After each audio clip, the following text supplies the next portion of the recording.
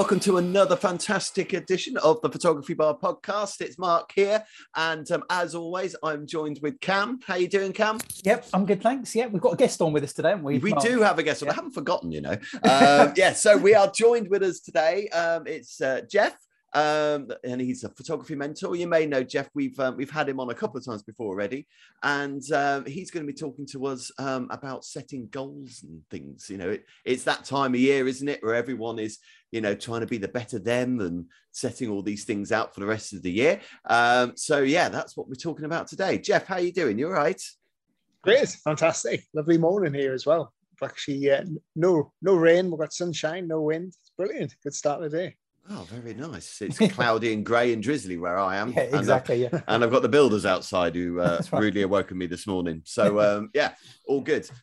Now, can I just jump in, first of all, with just something completely off topic from what we're actually here to actually discuss? Okay. The usual thing. Now, a recent news story, I just want to get your thoughts on it. The news story on the breastfeeding. Now, have you heard about this? I read that. Yeah, I read about that this morning. About this lady who was photographed. She was sitting on a park bench and she was breastfeeding, and this guy who was sitting sort of opposite her, not on his mobile, not on his phone, took out his camera, put a lens on or something, put a zoom lens on, as she said, and proceeded to take pictures of her. She then asked him to stop and that she wanted those photos deleted. And he refused. He said that he was within his rights to do that. She reported it to Manchester Police here in the UK, and Manchester Police said, "We're not sure. We're going to have to come back to you on this. We're going to have to check." And they went and checked, came back to her and said that it's absolutely fine for people to take photos in a public area of other people. It's not breaking the law. And there's nothing that says anything specifically about breastfeeding in public either, about being photographed. So, and the police said, it sounds crazy, but there's actually, and it's wrong, but there's nothing we can actually do about it. And I just want to get your thoughts on that, because, you know, this is, Mark, we spoke about it on the last episode about photographers going out and doing street photography and signing model release forms, and how can you realistically do that? And can people be photographed out in the street? Now, we've said we were saying that, do you know what, if you go and talk to somebody and say, look, I want to do some photos, I'd like to take some photos of you because this, that, and that, whatever. Most people, I reckon 8 out of 10 people are going to be quite obliging and quite polite and say, yeah, go for it. They'll play up to the camera. Yeah. But if you don't go and ask people, if you do it in a sneaky way, and then people do get suspicious, and that doesn't stop people from taking natural photos, because if you say to somebody, I want to take some photos of you, you can still keep them natural. It doesn't have to be a voyeurism, as they called it, you know, on the news, as that was reported with this breastfeeding thing. So I just wanted to get your thoughts on that really quickly, before we jump into what we were really here for. Because I think, but aren't they putting legislation through now? They are, yes. Yeah, but you can't photograph somebody breastfeeding. Yeah. But now the fear of that is, what's that then going to lead to? You can't take a photo of somebody out in the street taking their dog out for a walk, right? Well, because it's a bit different, isn't it? No, yeah, but no, is it? You know, because somebody might say, well, you know, I've got a nervous dog. You don't know that, you know, my dog's nervous, or my children. You know, I was walking my child, and my child is, you know, doesn't like attention, is nervous, you know, or, you know, where will that stop? Is it going to be one legislation from another that says you can't photograph this, you can't photograph that? I think the one of the things is as well, it's the way that the photographs are done, because I would say, you know, like most of us as photographers wouldn't just go up and start taking pictures of somebody, and if somebody said, oh, could you please stop that, would carry on doing it. Yes, it's, you know, you get a candid shot of somebody eating an ice cream down the seafront, you know, that's just capturing a moment, but you don't just blatantly go up and start taking pictures of them eating an ice cream. You know, if somebody did that to me, you know, I'd probably take the camera off them. But I think it's when somebody's doing that, you got to think, well, what is the intent behind this? Why is this person become infatuated with taking a load of photographs or something? You know, that to me says, you know, there's something wrong behind that taking of the image, different than just a candid shot capturing a moment in time, a bit of life of, you know. If I remember when we did my intelligence course, that was one of our jobs, was to go out into Portsmouth. We sent it out into Portsmouth because one of the courses was in when I was a military photographer. We used to go and get photographs of people without them knowing that we were photographing. We spent a day doing that, and I think we're quite successful because I don't think anybody actually saw us do it. But nobody would have complained because nobody saw those images. But obviously, this woman has lodged a complaint to the guy, and he carried on. I think that is, but I suppose the law can't legislate for every single type of person, can they? And every single type of event. But yeah, it is a very strange one, isn't it? It's a lack of respect, I think, from that particular photographer. And I think that's where photographers, that's the downfall with photographers, because I speak to so many people that through teaching and various things, and people say, well, I like doing all the ones where people don't know that they're being photographed. I like all the sneaky stuff, as sometimes they call it, where people don't know, and sometimes I view that as a and I've said this many times on the pod, I view that as a lack of confidence within a lot of photographers. Yeah, it depends on how it's done. I mean, I think I said this at the last episode. I think if you want to do the candid stuff, you take the candid stuff, but then you go and speak to the person after and said, look, I've just done this. Are you comfortable with that? But why not speak to them before, though, Mark? Why can't because if you speak to them before and you're wanting something candid, they know you're there and they play up to the camera. Even subconsciously, they might just play up to the camera, and you're not getting that natural shot that you want. I understand what you're saying. Sometimes you want them to know it's doing whatever is for what you want. I guess there is a lot to be said for taking those candid shots where they don't know, because you are trying to capture that decisive moment, aren't you? And if the people know you're there, then that kind of contaminates that decisive moment, doesn't it? Yeah, because I think the other thing is I've done literally hundreds of over 750 weddings, and one of the things I do during the wedding is after the bride and groom, after we've done this, after the service, I'll say to them, look, I'll give you 5 minutes, 10 minutes to mingle with your guests. I'm just going to get a few shots of people, and so that is put the long lens on, do lots of people laughing, people greeting each other, having drinks. But I'm very, I have sort of like ethics in what I do. I don't get right in people's faces. I stand back. And then when the images have been taken, and I go back home and editing through the images, anything that I think looks unflattering or doesn't show that person in a really good light, I'll just delete anyway, because I would hate a photograph of me put up with like God knows how many chins and a half blinking, and so I think it's, as photographers, we've got to have that it's okay to do that, but if it makes somebody look very, very unflattering, then I think we should delete it and not put it out there. Yeah, that's right. Yeah. So I think one of the other things, and just sort of finishing off on this point, is going back, I think years ago, there was intrigue. If you saw somebody with a camera, a lot of the time it was, I wonder what they're taking photos of. I know this because I've been through this myself. We were just wondering what you were doing, or they were quite intrigued by it. Now it's full of suspicion. I think it's full of, why are you doing that? What gives you the right to do what you're doing and taking photos? And I think that's how the attitudes have actually changed towards when anyone sees a camera. I think that happens a lot, if you're just out taking street photos out in the street or out in the public. At weddings, we get it. We get weddings where people say, I don't want to be photographed. I don't want to, don't take any photos of me. And I always find that quite sad, because you're at a wedding, you're recording, it's sort of a history you're recording for that couple, aren't you? And you probably want to look back on that picture in 20, 30 years. That was me at that wedding. But some people, don't want to be photographed. Just don't want to see myself, for their own reasons. So anyway, I just wanted it's quite. I mean, we only just started the episode and you already went off on a tangent, Cam. I mean, I think that's a record. We're supposed to be talking about goals and stuff, but you want to talk about breastfeeding in public. That's right. That's right. Yeah. So good old tangent there. Yeah, that's right. Yeah. Okay. So coming back onto it, it's that time of year when people setting goals and tasks and that sort of thing, Jeff. And I know that you're really good with helping people on that. That's a big part of your mentoring group that you do with the people. I've seen what you do. I've done some of it as well, and I think it's hugely useful. And I think that if you try and sit and write goals down, even goals, targets, just tasks, if there's no method to it, it's very difficult to actually put it together down on paper, and then to see it through as well. So I think the yours, from what I've seen, the way that you do it, it's done with a really sensible approach and an achievable approach, the way that it's all put down.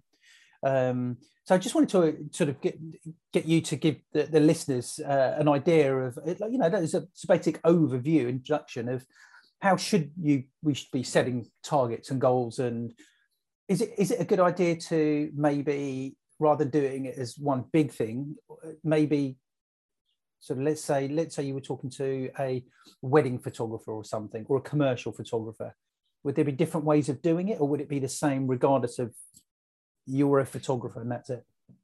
Well, one thing people do is I always say, deconstruct your goals. So reverse the goals back and how you're going to get to that goal, and make getting to that goal an actual goal, if you know what I mean. So, which I'll explain in a little bit deeper. But another thing I do is I break goals down into about 8 areas of your business and lifestyle.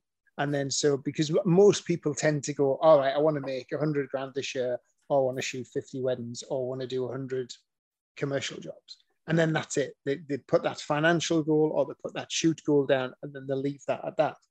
Now, that goal won't actually come to fruition without you doing something towards it. And it usually have to do independently lots of little things to make that goal happen. So the easier way to make that 100,000 come in is to deconstruct that goal and look at areas that you can improve in your business to make that a goal, to help the financial element come in. So for an example, you might think, right, I want to grow my Facebook following from 2,000 to 5,000. I want to post 5 times a week on LinkedIn. I want to write 2 blogs per month, and I want to set up 5 joint ventures with local businesses who already target my ideal clients. So by making those areas goals, every one of those areas will substantially affect your income and your visibility, your credibility within the community, and ultimately the number of shoots you're going to get. So it's much more easy to focus on growing your Facebook page and writing blogs than it is to focus on making 100,000, because you can't just sit there and say, right, today I'm going to make 100,000.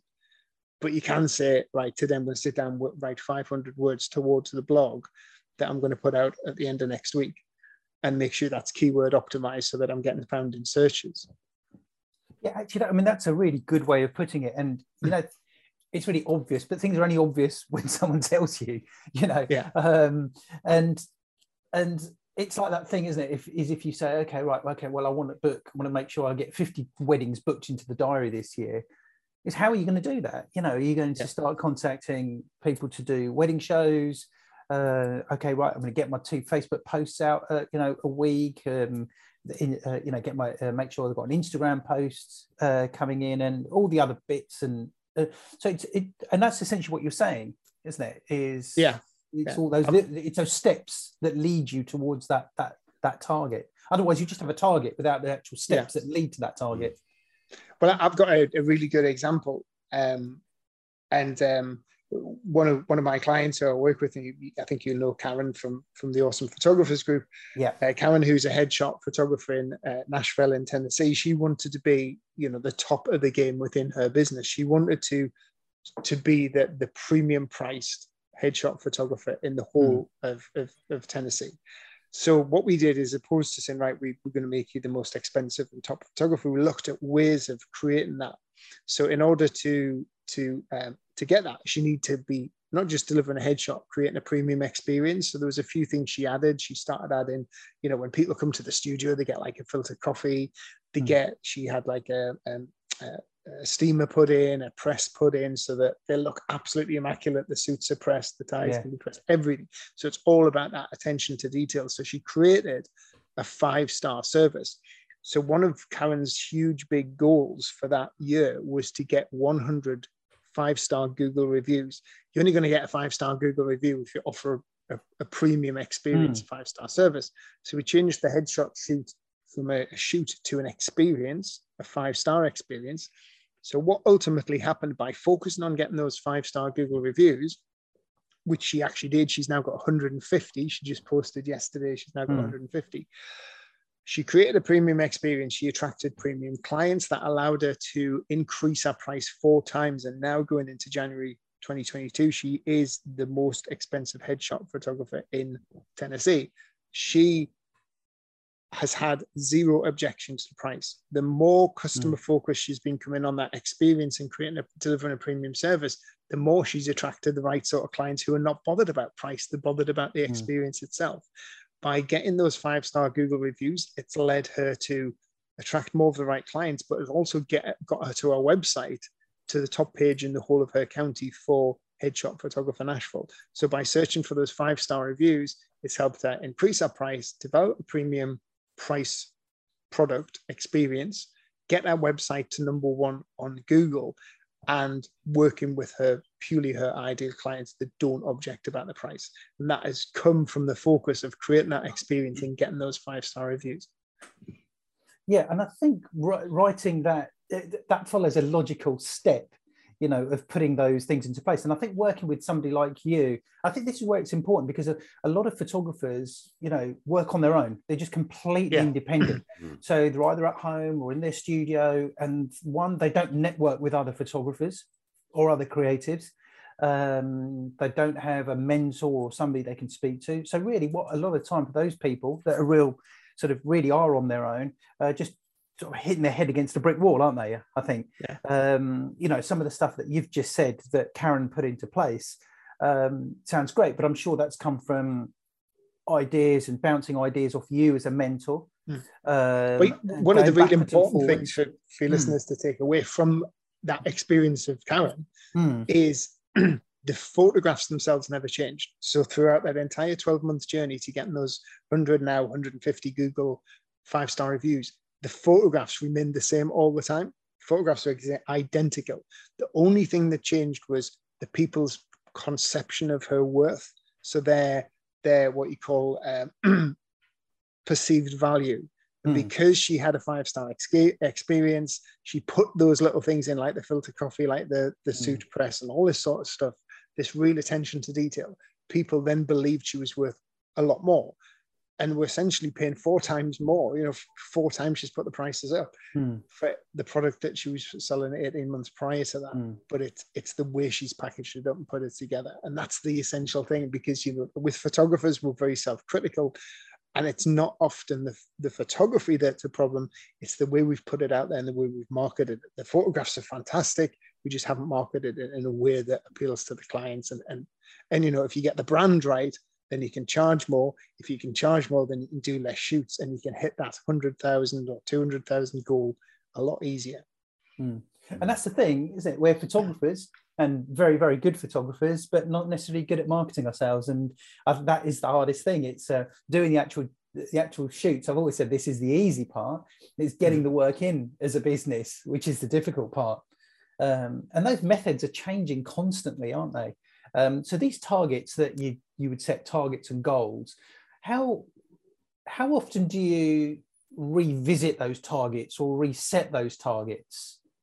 So what I do is, I created a book in November, which I published back end of November, called the Ambitious Photographer's Journal. So I put everything I know about goal setting, which I've done for the past sort of like 15 years, into an actual physical weekly, monthly, and quarterly book that is a journal. And there's lots of these goal setting journals and success journals about, but none just written purely for photographers. So this takes you through a logical process. So you set your goals first in 8 areas of your business, from your turnover to your brand, to your website, social media, even down to lifestyle, which might be lose 10 pounds. And, you know, because for me, if I feel fitter, if I lose weight, I feel I'm more productive, I have more spring in my step, I've got more energy, I could be earning all the money in the world. But if I was overweight and I didn't feel happy in myself, it would have a negative effect on my business. So all these little elements come in. And then what you do is you break those goals down into what I call 90-day milestone goals. So it's easy to track. Because if you make a goal that's a 12-month goal, it's too big a time for you. So even if I just say, I want to lose 2 stone this year, then I could effectively binge eat until like August or, you know, September, and then go, right, Christ, I better start doing something because it's not imminent. But if I says, right, I need to lose 6 pounds by the 1st of March, then I've created a, you know, and what you do is you start, then you say, right, well, and it's exactly the same with weight loss as it is for like your business, you know. So you say, right, well, if I want to lose weight, how am I going to do that? I need to increase my exercise. So I need to do some more activity. I might want to get my 10,000 steps in. I want to go to the gym 3 times a week. And then I'm going to adjust my diet as well. I'm going to eat less. And I also might need some things like within your business, you might need apps or programs or supporting stuff to help you run that business better.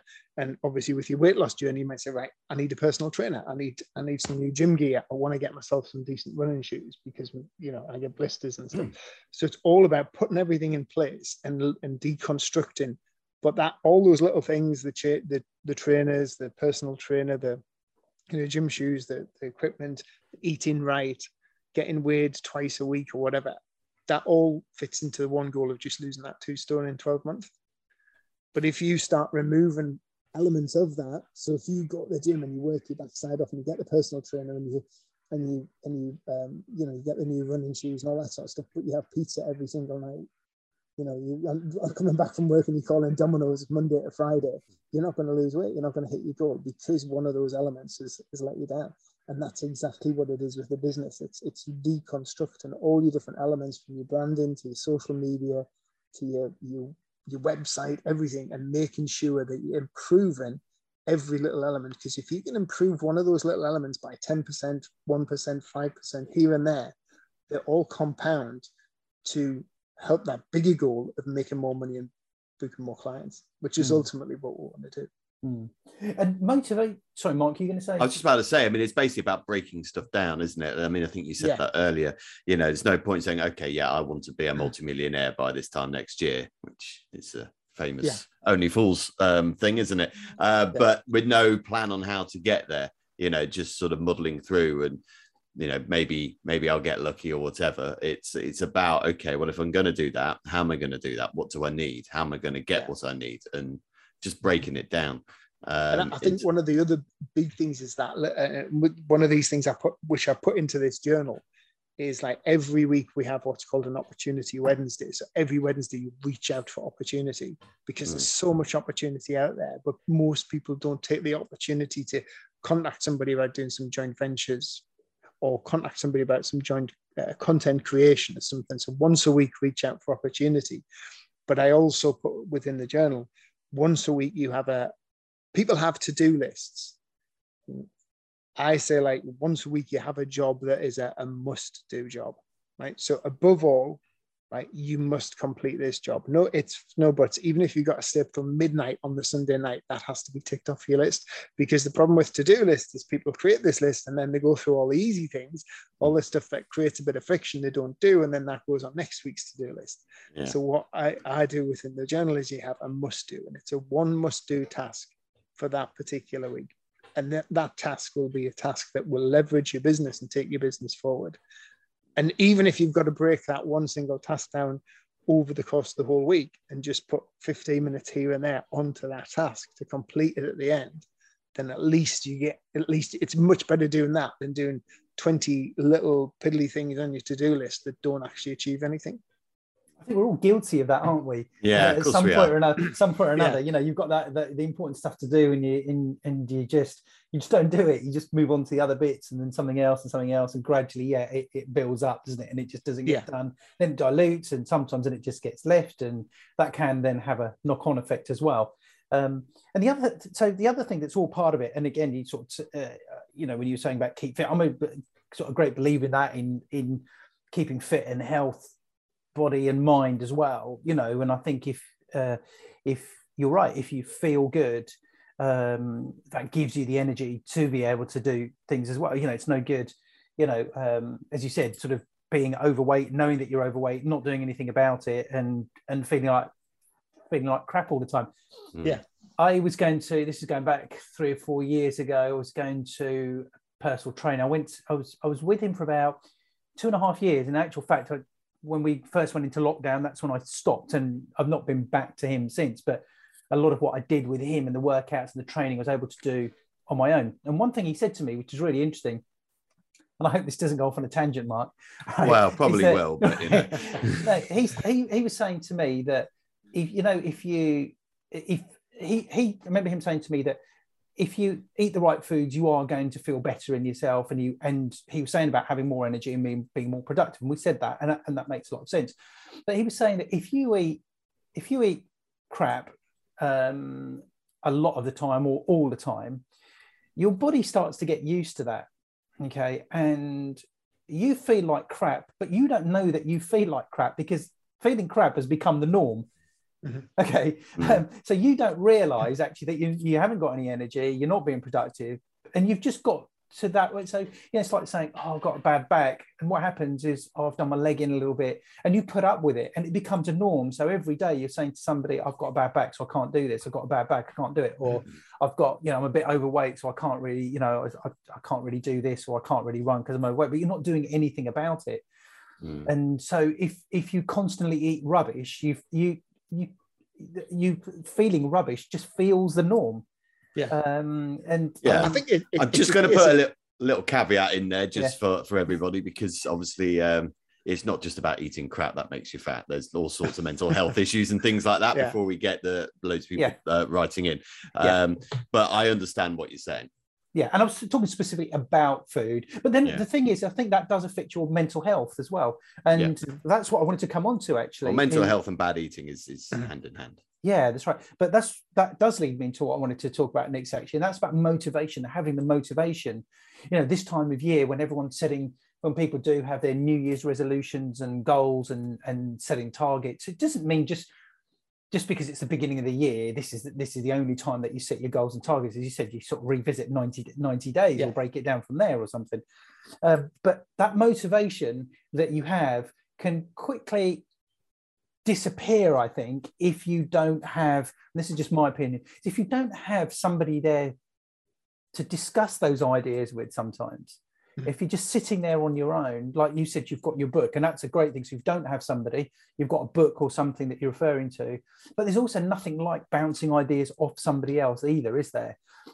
Because that can drive you, that can give you the motivation. Mark, for example, I know that with the podcast, I had said this to you, that you and I had both been so busy last year that there were times when we did struggle with the podcast. And I said to you, I thanked you at one point saying, thanks, Mark, because you really pushed me just to make sure that we kept on with it. We kept on with it. And you gave me that drive to say, no, I've got to do this no matter what happens. I've got to do this. I'm a bit of a taskmaster, everybody. What can I say? And I do that. I do that for myself, but sometimes you just do need that because I had so many other things going on and so many things to battle with and to deal with and to make sure that I got work finished on time. That I still needed somebody, even though I worked for myself, I still needed somebody else to be able to say to me, look, we're going to need to do this. I think it comes down to that thing that, we all have 24 hours in the day and we all have, it's not that we don't have enough time to do things. It's just we've put other things over. It's not about the time. It's about the prioritizing of our time. So it comes for me, I know that if I want to go to the gym, for me, the prioritization has to be first thing in the morning. I'm still there for the same amount of time as if I went on a night. But the friction for me going on a night is too great. There's too many distractions on an evening to stop me going. So I go to the gym first thing in the morning, it's over and done. The hardest thing for me I can't remember, I think twice last year I went to the gym and I was actually at the gym and ended up coming out after about 15 minutes because I had a crap workout. But quite often in the morning, I have that negative feeling when I'm actually driving to the gym. Getting to the gym is the problem, right? The workout's fine. I love it. I don't come out and go, oh, I absolutely hated every minute of that. Right? I hate the thought of going, but when I'm got there, I love it. So from the biggest part of the motivation is the actual getting there. And then once you do it, and I do that with blogs. It's funny. I deconstructed a problem to write 2 books in the past 4 months. I deconstructed a problem, which was sitting down writing, the mental block. I'll sit down with a laptop to do writing, and the next thing I'm on like some website looking at new jackets or something, and I'm just all over the place. So what I did is I was like, right, do it first thing in the morning. So come downstairs before I go upstairs on the night, right? This little hack. Before I go upstairs on the night, switch off the Wi-Fi, get up in the morning, come downstairs, filter coffee on, come into the living room instead of my office, and I've got this one of these woodwick candles that crackle and give a really nice smell. Light the woodwick candle, let the dog out into the field here as I run around, brew my coffee, then I come down and I sit in a really nice comfy armchair and I write my book there. I can't go on the internet on my laptop because the Wi-Fi is still switched off the night before. And for me, it feels like I'm actually enjoying myself. I'm having a treat. I'm sitting down, drinking some lovely coffee. I've got the smell of the candle. I can't be distracted by the Wi-Fi. My phone's still on silent until 9 o'clock anyway. And I managed to write those books in about 4 months. Now, if I'd gone into the office first thing in the morning, I'd be in a completely different position. I'd be sitting in the swivel chair. It felt like work. I'd be probably jumping backwards and forwards because the Wi-Fi would be on and looking at other things. We've got so many distractions pulling us from all different sides. So if you want to get something doing, it's setting yourself up to do it. And they actually found out when I did the job, I really loved it. And I love writing, and I'm dyslexic, so I mean, it doesn't come to me really easily, but I've really got into it. And I set myself a task of 500 words a day. Quite often, some days I was doing 800, 900,000 words. But it was anchoring that task of writing onto sitting in a comfy chair having a coffee. Because how easy is it to sit down, pick up your phone, scroll on Facebook, and drink a coffee? There's no friction involved in that. If you can tie something onto that chair and that coffee, and make that posting on social media. Because you can burn 20 minutes just sitting doing nothing on your phone, can't you? Yeah. But I guess it's like association, isn't it? You're associating something with something, and just getting that mindset into a different place. And one thing I want to say that, when it comes to motivation and things, and I've read this a lot over the years from, sort of like business gurus and sort of motivational experts and that type of thing, and people that want to balance your work-life balance and all of that. Who's a classic American? Who's the marketing guy? Zig Ziglar. Is it Zig Ziglar? Right. Now, when you listen to somebody like that, or read something about that, or you listen to stuff like that on YouTube, I think there is this thing. I don't know. I was affected by this, definitely. And I'm not talking about recently, or it's been sort of over a number of years. You listen to these people and they say that, you've got to be, there's X amount of hours in the day. And it was getting to the point where these guys were saying, right, okay, well, you've got X amount of hours in the day, break it down into half days, then break it down into hours, then break it down into half hours, then break it down into 15-minute periods, then break it down into minutes. And they were saying, how productive are you being for every single minute of your day? Now, I sort of really took that on board for a while. Okay, thinking, right, I need to make sure every minute counts here. Okay, because I was listening to these guys thinking, God, this is what I need to be doing. This is what I need to do. And unless you're made a certain way, you can't do it. Okay? I was going to say that sounds like burnout to me. I know. Well, exactly. That's what it comes to. And I think mentally, I have been burnt out over a sort of a period of time and things. And then I thought, no, actually, hang on, I can't do this. I need to deal with these things differently. And the last few years, I've tried to and sort of go with the flow a little bit more and everything. And I think that's one thing I want to say is that I think you can get too bogged down, can't you, with working all the time and thinking, right, I'm going to get up at 6 o'clock tomorrow morning. I'm going to get up at 5 o'clock in the morning. I'm going to get up at 4 o'clock. I'm going to work until 11 o'clock tonight. But then other things can start to give for people, can't they, as well, which other priorities that in life, and that could be just spending time with your family or just sitting in front of the TV, just watching something on Netflix. That's not doing anything. You're still doing something, because I think it's just as important to say, hey, look, having downtime, but making sure you do get that downtime as well. And that's one of the things where, as I said, I've not posted on Instagram for months, and that's not good business advice. Okay.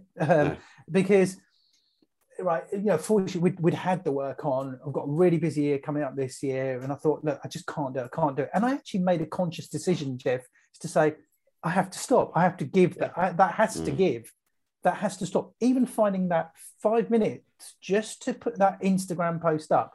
It takes longer than 5 minutes to do a decent post. It takes longer than 5 minutes. Exactly. That's what I'm saying. Okay. Because then that has that knock-on effect. So it starts to take a bit longer. And even if you have this thing, you can preset your posts, so do them once a month and you've got them all lined up and everything for a month. That still takes time, and social media takes up a lot of your mental energy as well. And I made that decision to not put myself under pressure to say, you know what, I just can't do it. I'm not going to do it. I did actually feel better for it. And I know I need to pick up on that again now as well. Because I can do it, and I've got a different way of doing it. But it's maybe I'm just sort of trying to say it's okay to go with the flow, and it's okay to say, look, that I don't feel great, or I don't feel like doing this. I am going to stop, and not to beat yourself up over it. Yeah, totally. And I think, sometimes it's we actually put too much on ourselves, and when you break things down, it can be only maybe an hour's worth of stuff a day that can make a big difference. So, like I go on the basis that I've got like there's 4 things that I like to try and do each day, but they're not really that much, So I like to have a social media post out, like to write something towards my book. So I know like social media brings me in, if I get myself out there, I get more visibility and a lot more opportunity comes. If I can get some words down towards my book, because I have one big, huge goal for this year is to have a total of 5 best-selling books out by the end of the year. I've got 2, I've got another 3 I'm busy on with the 3rd one now. And the other one is for me, for that mental thing, is to keep my weight and fitness up. Can't go to the gym all the time. However, one of the things I do is press-ups in the house and pull-ups. So first thing I do in the morning, bang out 2 sets of press-ups. I try and get out at least 150 to 200 press-ups a day, but over the course of the day. And one daft little thing I do is I've got like a downstairs toilet. I always use the toilet upstairs. So when I go to the toilet upstairs, the ensuite in my bedroom, go to the toilet there. When I come out from the toilet, I'll do a set of press-ups. I've got a press-up bar next to the toilet door, so I do my press-up. But another hack I have is I have a pint glass. And after I've been to the toilet, I drink my water from a pint glass, which is in the sink in the bathroom, and then I refill it. So that I'm getting in my water intake, but then I end up having to go back to the toilet again. And then when I go back to the toilet, I bang out another set of press-ups. So it's just this daft little thing. So even if I haven't gone to the gym, I've still done a couple hundred press-ups. But I think I think those sort of things are really good advice. They sort of they get you up, they get you moving, they get your heart rate up. You have that burst of energy as well, and that has a long lasting effect.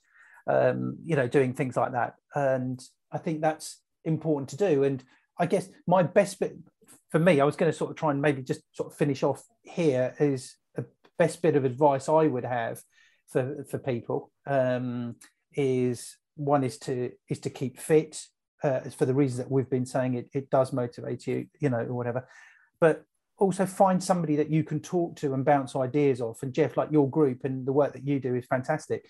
And I've certainly got a lot out of the people that I've been in contact within that group. I now need to jump back onto that group because I've not been doing that. And I think that's been hugely beneficial for me as well. Like that thing when Mark pushed me to say, look, we've got to do this. You just got to get on and do it. And that made me do it. And that's one of the biggest things. And when it comes to setting goals and targets, yes, you can do those things, but it's the other things I think that really helped me is about that thing about keeping fit and making sure that you've got somebody you can bounce ideas off as well. I mean, I made a concerted effort, last year to really, because last year I was 50, so I'm 51 now. In December, I was 51.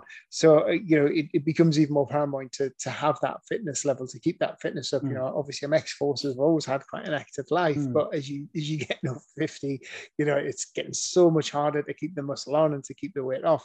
So I made a few tweaks to my diet. I'm eating much more of a plant-based diet. I go into meat 3 times a week, and then I have 4 times a week where I'm not eating meat. I think that's good for like your immune system and stuff like that. Getting out a lot more with the dog. And one thing I did, and I'm really surprised is I decided to go 30 days zero alcohol in May last year. And then so I did the 30 days zero alcohol, and I thought I'm going to push it to 90. And I ended up doing it. I had a mate's stag do to go to, which was all ex-forces guys, and I had to go there sober on day 70. And they all shook me hand and they were like, oh, Jeff, we're really, and you know what? And I did that, and I come out drinking Beck's Blue and stuff like that. And I actually still had a good night, and I still met a lot of good lads. So I thought, right, I'm going to take it to 100 days. I'm now on 8 months. I haven't had a drink for 8 months, and it just doesn't bother us. I went through Christmas and New Year, had a few alcohol-free beers. That was it. Felt totally fine. For me, the biggest change is Monday and Tuesday mornings, because I would suffer for 3-day hangovers, like, which I didn't when I was in my 20s and 30s. So I'm not desperate to jump. I've said I'm going to do a year now. I'm going to do up to May next year, but that's made a massive difference to it. You know, just the diet and the fitness, and decide to knock alcohol on the head for a year. Certainly, I think as you get older, you definitely hangovers are not good, take you longer to get over, and that type of thing. And talking about, you were sort of saying about, you know, drinking, like you were saying, like Beck's Blue. I found out that when I've been out with friends and I've had to drive, that if I've ordered an alcohol-free lager or something in a pub, if I'm holding that, it feels like I'm actually having a drink. Give me a Coke or an orange juice or something. It doesn't feel like it. But I've you know, there's so many. There's Moretti and Erdinger and Peroni. They're absolutely really nice, you know. And they're one of the biggest things I've noticed over the past, since packing it and drinking in May, is because we live in a beautiful area of Northumberland, but we've always been sort of like, oh, we'll just drink in the village, or we'll eat in the village.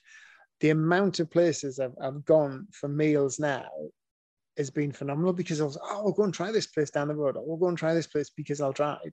And, they've got Erdinger, brilliant. And it just feels like the Erdinger low alcohol feels just like a normal Erdinger beer, you know, and you have it in a fancy glass.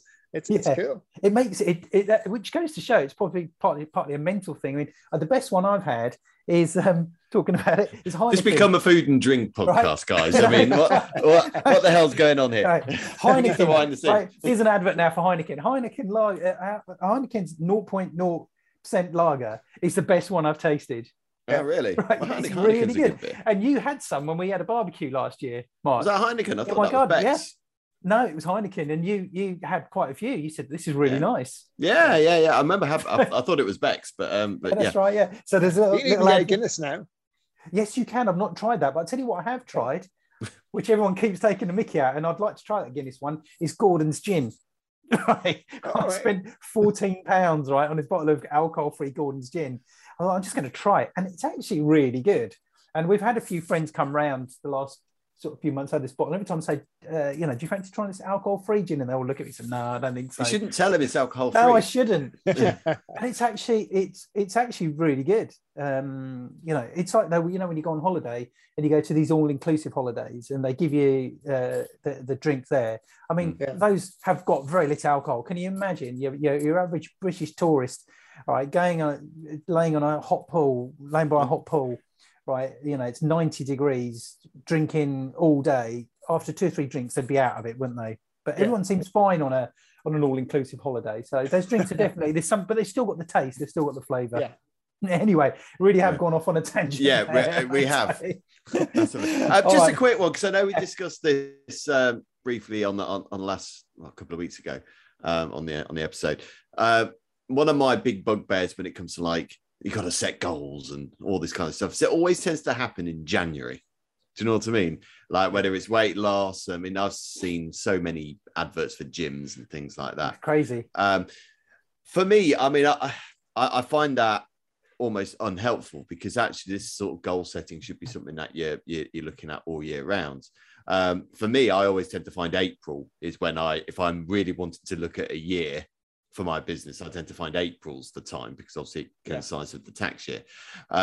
So, I mean, what do you feel about that? You know, when you see all these people coming out in January and you're thinking, it's more than, it's supposed to, like the whole buying a puppy for Christmas thing. It's not just for Christmas, it's for life, isn't it? And I guess that's the same with this sort of thing. Well, that's what, funny thing with that journal that I created, the Ambitious Photographer's Journal, it's based around 52 weeks, so it's not date specific. 2 reasons I did that was obviously from a saleable point of view, it's not like diary set. But then what you got to remember is every week is a goal, every 4 weeks is a month, which is another goal, and every 3 months is a quarter, which is a 90-day goal, and then 4 of them equals a year. So even if you fall off for a week, you start a new page the following week, and you can kick back on again. If you fall off 2 weeks, I'll start afresh on the first of the month sort of thing. And I think that's the good thing about having 90-day goals is you always reassessing yourself and you're not you don't set your goals once at the beginning of the year. You readjust your goals every 90 days and say, right, oh, because sometimes you might be working towards your goal and then you get 3/4 of the way there and you go, oh, hang on a minute, this isn't really the direction I want to be going at. And this effort is maybe taking you to a way to find out not how to do something and to do this way instead, you know. And I've done that a few times before, and that hasn't been counterproductive. It's actually been very productive because it's made me lead in another direction that's actually been more beneficial. So yeah, definitely none of this just on the first of, because I think when you set a yearly goal and you get 3 weeks into January, then you go, oh, I'm just going to give up, I'll wait next year. Yeah. But if you've got, you know, you've got again, you're going to review in March, you're going to review 3 months after that, you know, but you reviewing at the end of every month as well, then it's keeping you on track and keeping you motivated. Good stuff. Brilliant. Okay, guys, thank you for that. Jeff, thank you for coming on. Can you just tell us the books, the 2 books that you've got out at the moment that people can get hold of? So there's the Ambitious Photographer's Journal. That's available in both hardback and paperback on Amazon. Just type in the Ambitious Photographer's Journal.